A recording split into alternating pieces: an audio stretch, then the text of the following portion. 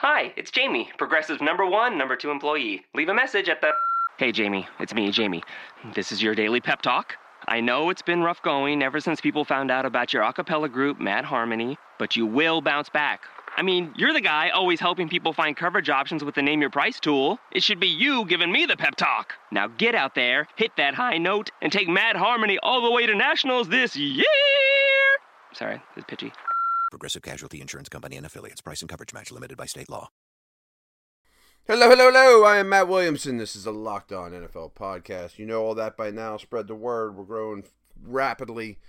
The draft just happened. Yesterday, I reviewed the AFC East. Today is going to be the AFC North.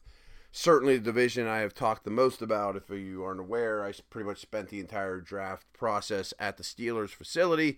And, of course, all the much talk about the Ravens and Bengals, and the Browns are a team that everyone across the nation is talking about right now with 3 first-round picks. But let's just dive right into it. Let's start with the Ravens. First off, it was surprising to me, and I think to everyone, that their first 4 picks were all defense. And their defense was far better than their offense last year. Their run defense was especially good. They've added Tony Jefferson. Now with this draft, I think their defense has a chance to be one of the best in the league. They add 2 edge guys in Tyus Bowser and Tim Williams, both of whom got some first-round buzz. Williams is a first-round player all day long. He, like the first-round pick, come from Alabama, Ozzie Newsome's alma mater. I would think that Ozzie knows more about Tim Williams than most GMs and basically pretty much every evaluator out there. He was comfortable enough to add him with the 78th pick overall. I thought edge pass rush was as big a need as any for the Ravens this year. And now you add 2 young ones that have an awful lot of ability between them. Who knows how well that pays off immediately. But my hunch is Williams is a difference maker very early. And Bowser may be a guy that drops into coverage a little more than Williams, or, might be a little more of a two-way player for them, which is exciting, I would think, too. I mean, they know how to use those guys. Suggs has obviously done all sorts of things in his career, but he's up in age. The first-round pick, Humphrey, is very talented. He's big and extremely physical, and I think that really completes that secondary, too. I mean, him and Smith on the outside, and Weddle now at free safety, Jefferson at strong. They have a really good secondary now, too. And Young, bump him into the, he's a really good slot player, too. He's the smaller of the group, but this team's going to be really difficult to run against. And now they've made great strides with their pass defense. Wormley's a player I liked an awful lot. When he got picked, I was on the air, and I'm like, well, that's a Raven type of pick. I mean, he's just a good football player. I think he's more of a 5 technique, a 3-4 defensive end. But you got to think, if you're the Ravens, I mean, they have these 2 Gigundo defensive tackle types. But my hunch is they're looking at Wormley as, we like him as an interior pass rusher on passing downs. That makes perfect sense. Take a guy like Brandon Williams off the field, or these Gigundous run stuffer D tackles, and kick Wormley in there. If you want to have a huge defensive line, he could be your end as well, a base end. So it gives them a lot of possibilities. You remember they drafted Kafusi last year too. I think he has some similarities. I just think Wormley's a much better player, better prospect. Also expect him to help early on. And then they didn't draft any wide receivers. I mean, what I took away from that is, maybe they have extreme confidence in Perryman. I think that's a possibility. They liked him an awful lot coming out. I liked him a ton. There's not a lot else there at the receiver position to get excited about. There's somebody that they must trust to not address the situation at all. And I think it must be Perryman. So my radar is up on that. That maybe the Ravens are very high on Perryman still, and I hope so. I think he's a really good prospect. Liked him a lot, like I said. After losing Ricky Wagner, I felt like they had to either find a starting guard or tackle. I mean, Lewis could play guard or tackle. There's some puzzle pieces with that line that could move around a little bit. But they added Nico Saragusa, in the 4th round, who's a pure mauling guard that could be a day one starter for them. I mean, to me, that isn't all that far-fetched at all. And then they also added Jermaine Illuminor from Texas A&M. Many list him as a guard, but I think he might actually be able to play tackle. So between the two of them, if they can get a starter and some depth out of those two picks, which I guess isn't asking that much, that would be a real home run, because the defense certainly looks fixed. Looks to be in really good shape. The offense was ignored, very much ignored. But if they can get O-line help from that crew, that's something. But still, man, I don't see a lot of high-scoring games in the Ravens' future, that's for sure. All right, and that brings us to the Bengals, a team that I've been very down on. You guys know that. I've been saying over and over that I look at this team as a team going backwards. But I think they had a very good draft, a very promising draft, address some needs. Let's talk big picture here with the Bengals. Historically, really ever since they drafted Andy Dalton, they've gone out of their way, and they weren't able to do it last year because 3 receivers went right before their first-round pick, Coleman, Treadwell, Fuller. So I very much think they would have taken one of those guys, preferably one of the 2 fast dudes, with that first-round pick, and they got bit in the ass. And so they made up for it this year by taking John Ross probably earlier than most thought. But since really Andy Dalton's been their quarterback, they've gone very, very much out of their way to use premium picks on skill position players because they know who he is. Let's not beat around the bush. They know who he is. He needs to be surrounded by a lot of talent. Well, by adding Ross and Mixon, especially Mixon, in the second round, they very much accomplished that again. That's what their formula is. Obviously, my concern is I think their offensive line's a nightmare, and, they didn't do anything about it. They drafted a center in the 5th round, and that's it. That's all they've done to help this offensive line that was a problem last year and lost their 2 best guys. I get it, but my thoughts with them and the Giants, did I mention this yesterday or not? I've been on the air so much I forget. Is I wonder if they're gonna not that they're gonna become Texas Tech and become this spread team, but I wonder if they're just gonna go to principles where they ask very little of their linemen in pass protection. Get it out quick. Have a multitude of really good weapons, and now they have that. I don't know, but still, I still think you need offensive linemen in the NFL. Maybe I'm crazy. But Ross is a very dangerous player for them, and put him opposite A.J. Green, that opens up a lot of space, and that is a very dangerous player. I like the pick. I like the fit. It bumps Boyd down the ladder. Hopefully Eifert can stay healthy. Say what you want about Mixon. We're not here to talk about what he did. But this is phenomenal value. I think we do have to recognize that Cincinnati obviously will overlook some character things. Let's just leave it at that. More than most teams, maybe more than any team. But what does he do for them on the field? I think he instantly goes past Jeremy Hill and is their lead back. I bet he's their leading rusher this year. I think Hill will be a forgotten man very soon. Gio comes back from injury, and I think he'll still have a similar role to what he did. But Mixon and Bernard now also give you a really good pair of receiving backs with different types of receiving skills. So that's a big deal, especially if they're just going to be a quick hitting, get it out, throw it all over the time, Andy Dalton in the shotgun, spread principles.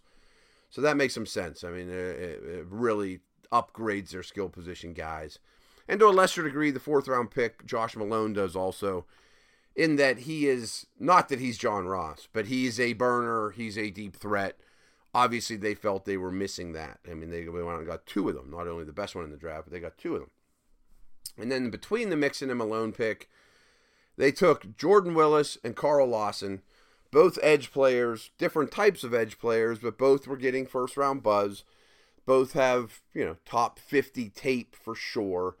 I'm convinced Lawson fell because of medical, but Bengals jumped on it. He isn't their type of defensive end. Willis is closer to their prototype than Lawson is for sure. You look at the Bengals, they've always wanted 6'5", 6'6", Carlos Dunlap types, and Marcus Hunt 6'9", so they've always wanted these gigantic 4-3 edge players. Willis is closer to that, but maybe they're getting away from it a little bit. It hasn't worked out well for them, to be frank. Lawson's much more of a 3-4 outside linebacker type. Maybe he only plays a minimal amount of snaps, or maybe they try to move him off the ball here and there. That'll be interesting, but he's something they needed. I mean, he's just too good a player to pass up at 116, I think is what it came down to, and they need edge pass rush. So that covers their top 5 picks. They also added Glasgow, defensive tackle, another one of their 4th rounders. I think he'll play. I think he'll eat snaps. I think he'll play well in a more of a nose tackle role next to Atkins. They drafted Billings for that last year. Yeah, maybe those two can rotate and be an adequate player, between the two of them, young. And then I guess the last guy to really talk about here is Jake Elliott. Not that I'm going to talk much about a kicker, but he's the 5th-round pick on a kicker. That was a problem area for them last year. There's no doubt in my mind, that was a problem area, and they think they fixed it, apparently. Oh, I also want to mention Jordan Evans, too, just because he's a good coverage player. I think he'll be a quality special teamer for them, and he's also really good in coverage, which is something they've needed. The Burficts and Malugas and those heavier guys, they're not as good in space. So maybe they fixed that. Napa know-how. It takes a lot to get excited about a bag, but most bags can't save you 20% on auto parts. That's 20% off headlamps, 20% off oil filters, 20% off virtually anything you can fit inside the 99-cent Napa reusable bag. So tell your buddies, there's a bag they just have to check out. Quality parts, helpful people. That's Napa know-how. Napa know-how. At participating Napa Auto Parts stores while supplies last. Minimum 3 items. Exclusions apply. Offer ends 10/31/17. All right, the Brownies. About the most interesting team out there in terms of their draft. They had the most draft capital. They still have an insane amount of draft capital for 2018, as well as tons of cap space for next year. So no one thinks they're going to win the Super Bowl this year, don't get me wrong, but if they have another offseason next year, like this one, another draft class / free agency, they built their line of free agency, I think the Browns could be back in a big way. I really like what they did in the draft. One of the things I like that they did in the draft is what they didn't do, and that's go get Mitch Trubisky, who you guys know I'm not a fan of. And to spend what it probably would have cost to get him would have really hurt in other areas. I like that they waited, and I guess let's talk about right off the bat. I mean, the Deshaun Kaiser pick, to get him at 52, here's my thoughts on it. Do I think he's going to be the answer to all the Browns' quarterback problems? Probably not. They've had so many. But he's got an awful lot of ability, and I think getting him out of Notre Dame is going to do a world of good. They've got a big-time offensive line now. They should have a really good running game.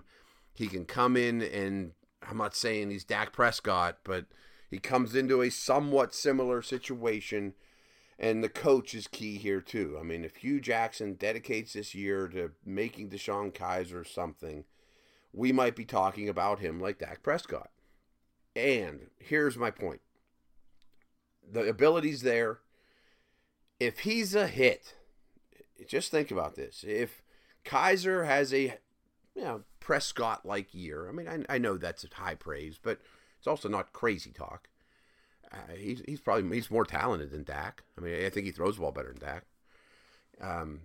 Let's say he does something like that, or in that neighborhood, and the Browns don't have to go crazy to go get Kirk Cousins or Garoppolo or the first pick in the draft quarterback, and they have all those picks next year and all that cap room to go get next year's wave of Garrett Peppers, Njoku's, and just litter their roster with first-round picks. Holy cow. I mean, and if Kaiser stinks, then they go get the best quarterback in the draft. Use their first pick and the Texans' first pick and go get him. Or go sign Kirk Cousins, or Garoppolo, or A.J. McCarron, or whatever, But what a great risk to take at 52. I mean, to me, that could be the pick of the draft. Myles Garrett was the obvious one. Great. I think he's going to be a superstar. I think he's going to be better than Mario Williams. I think he's going to be better than Clowney. They didn't screw it up. That's fantastic. Jabril Peppers, I've been asked about a ton because pretty good sources told me that the Steelers were really high on him. I don't know if the Steelers were taking him over Watt. For the Steelers, I don't like Peppers because, he doesn't have a position. What would he do immediately for a contending team? But in Cleveland, I love it. There's obvious talent here. You give Greg Williams a year to figure out what does this guy do well. Can he be a slot corner? Can he play deep in coverage? How much is he improving? He's going to blitz a lot, I would think, in that scheme. Try a lot of different things with him and see what he does well. And by the time this team is turning the corner, hopefully, he's a major reason why, that you've figured out what to do with him. So for this situation, I love it. Play him on the field. If he makes mistakes, so what? Love the Njoku pick as well. I mean, to get him at 29, you move up and you get an extremely talented downfield guy who's already excels in the red zone. Rare traits for the tight end position.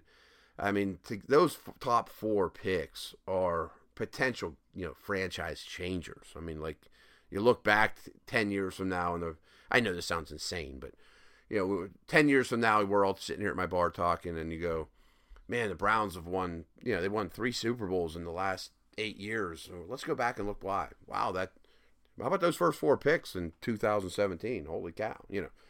Obviously I'm blowing things up, but those are game changers. They're franchise changers potentially. I think that influx of talent at those positions is gigantic. Especially, I mean, again, I keep coming back to, what if Kaiser's good? I mean, what if Kaiser's real good? I don't think that's crazy. Then now, imagine the possibilities after that. 2 defensive tackles that are really worth talking about here are Okunjinobi. I always say his name wrong as well. From Charlotte, and Caleb Brantley from Florida. Brantley would probably been he certainly would have been a top 50 pick, but he has allegations hanging over his head. And I love what the Browns did.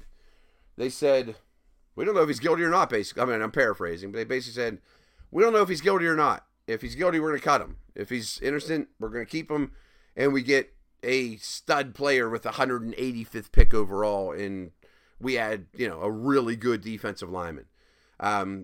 Ogunjobi's more of a nose tackle type. He's more of the bigger body, stouter guy. Brantley's more of the penetrator. But there's obvious talent with both them. Again, why not take the move, make that move on Brantley? I know the Browns are easy to make fun of, but some of the outside the box thinking like that Brantley move, like the Kaiser pick, to me is brilliant. I mean, I think it's wonderful. I mean, there's very little downside. If either one of those guys hit, it's a home run. I like it quite a bit. I mean, obviously they still have a lot of work to do with this team. They look like they got their kicker in the 7th round. Fine, he's from Arizona State. That's one thing that's kind of just a little side note here.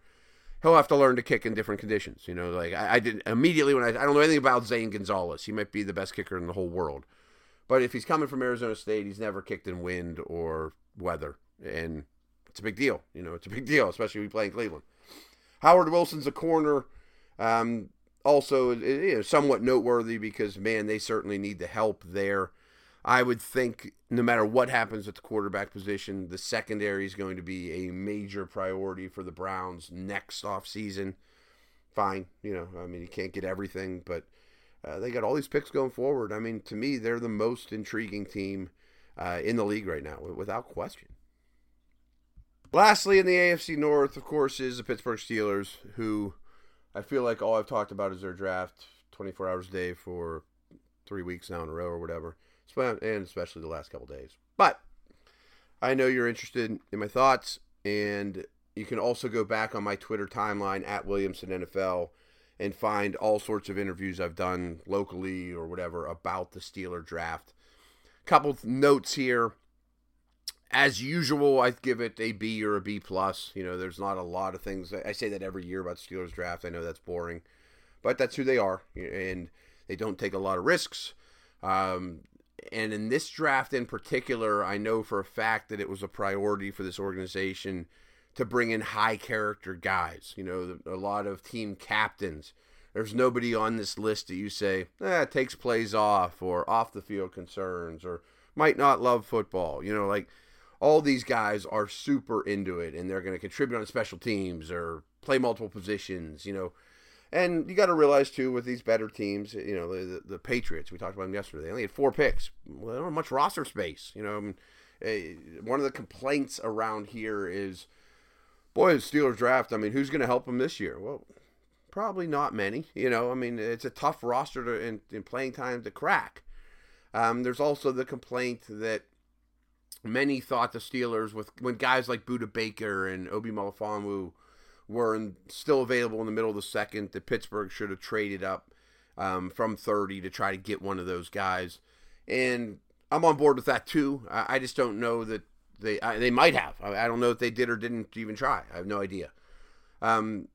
So there's people around here saying, well, why do we need another receiver and Juju, and we'll get to him in a second. But, so a defensive back would have done more good immediately for the team.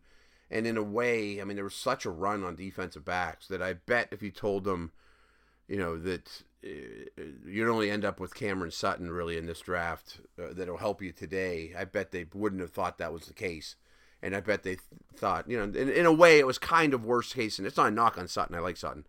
But it's kind of worst case scenario in terms of how the defensive back field played out for the Steelers. But I love Watt. I mean, I really am. I think he's very much a Steeler. I think he fits the scheme. He can learn slowly. He can add weight. He doesn't have to play right away. I like the tape. I like the measurables. I like the off the field. I mean, I think he's a really safe but also high upside pick that fits the system and comes in immediately and does not have to start from day one, learns from Harrison and guys like that. Boom. I mean, that's an easy pick for me at 30 when he was sitting there. And here's where it gets a little hairy is, the 30th pick in the second round, the Steelers take Juju Smith-Schuster. And I don't know this for a fact, but I basically could read the tea leaves that they took him because they didn't think they couldn't believe he was still on the board. That they had a far higher grade on him than the 62nd best player in this draft.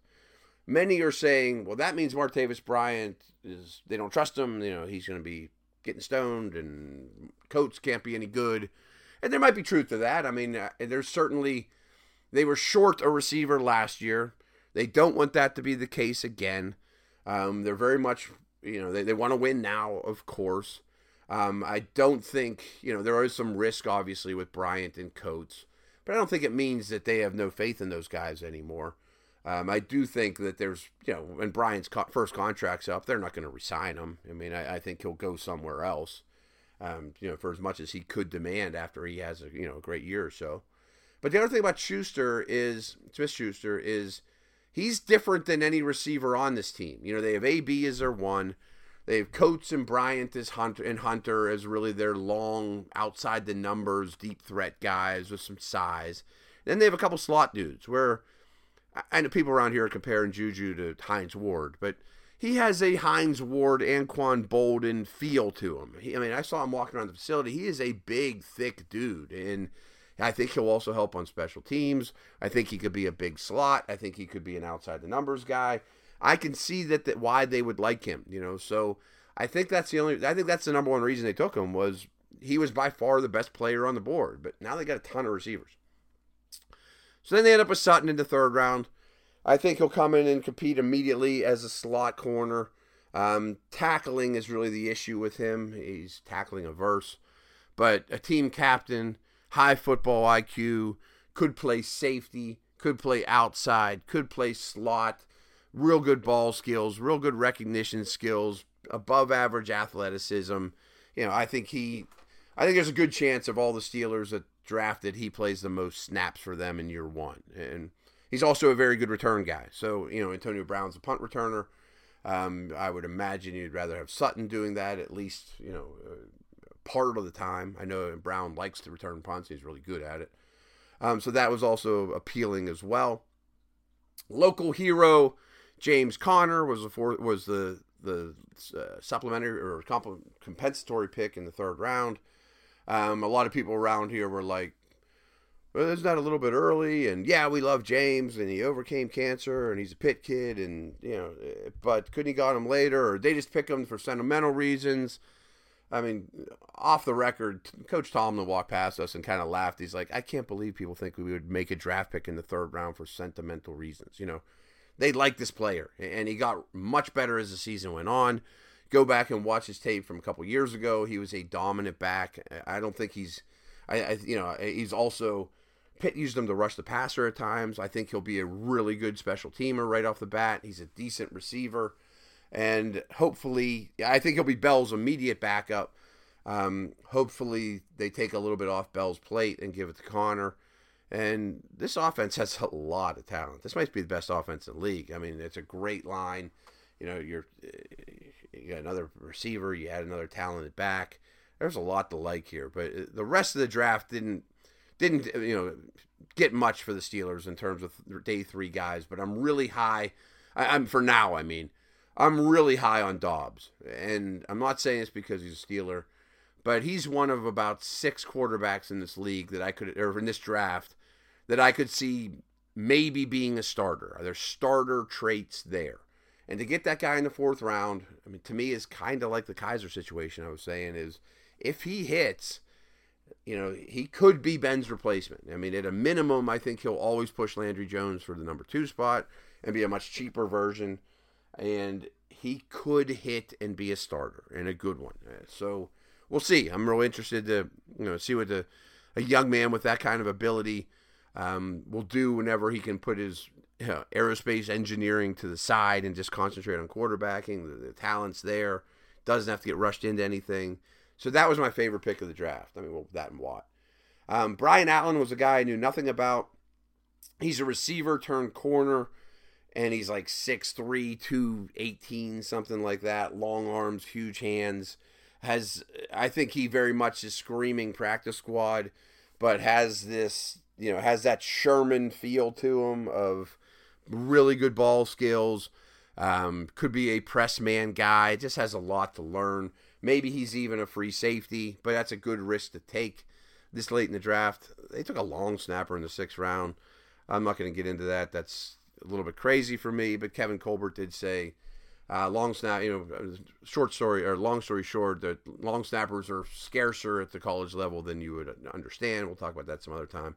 And Keon Adams is another edge linebacker who will probably make his life, living in special teams. You can't have too many of them. Maybe he also is a practice squatter, but was productive and played well last year. So, 7th round, whatever.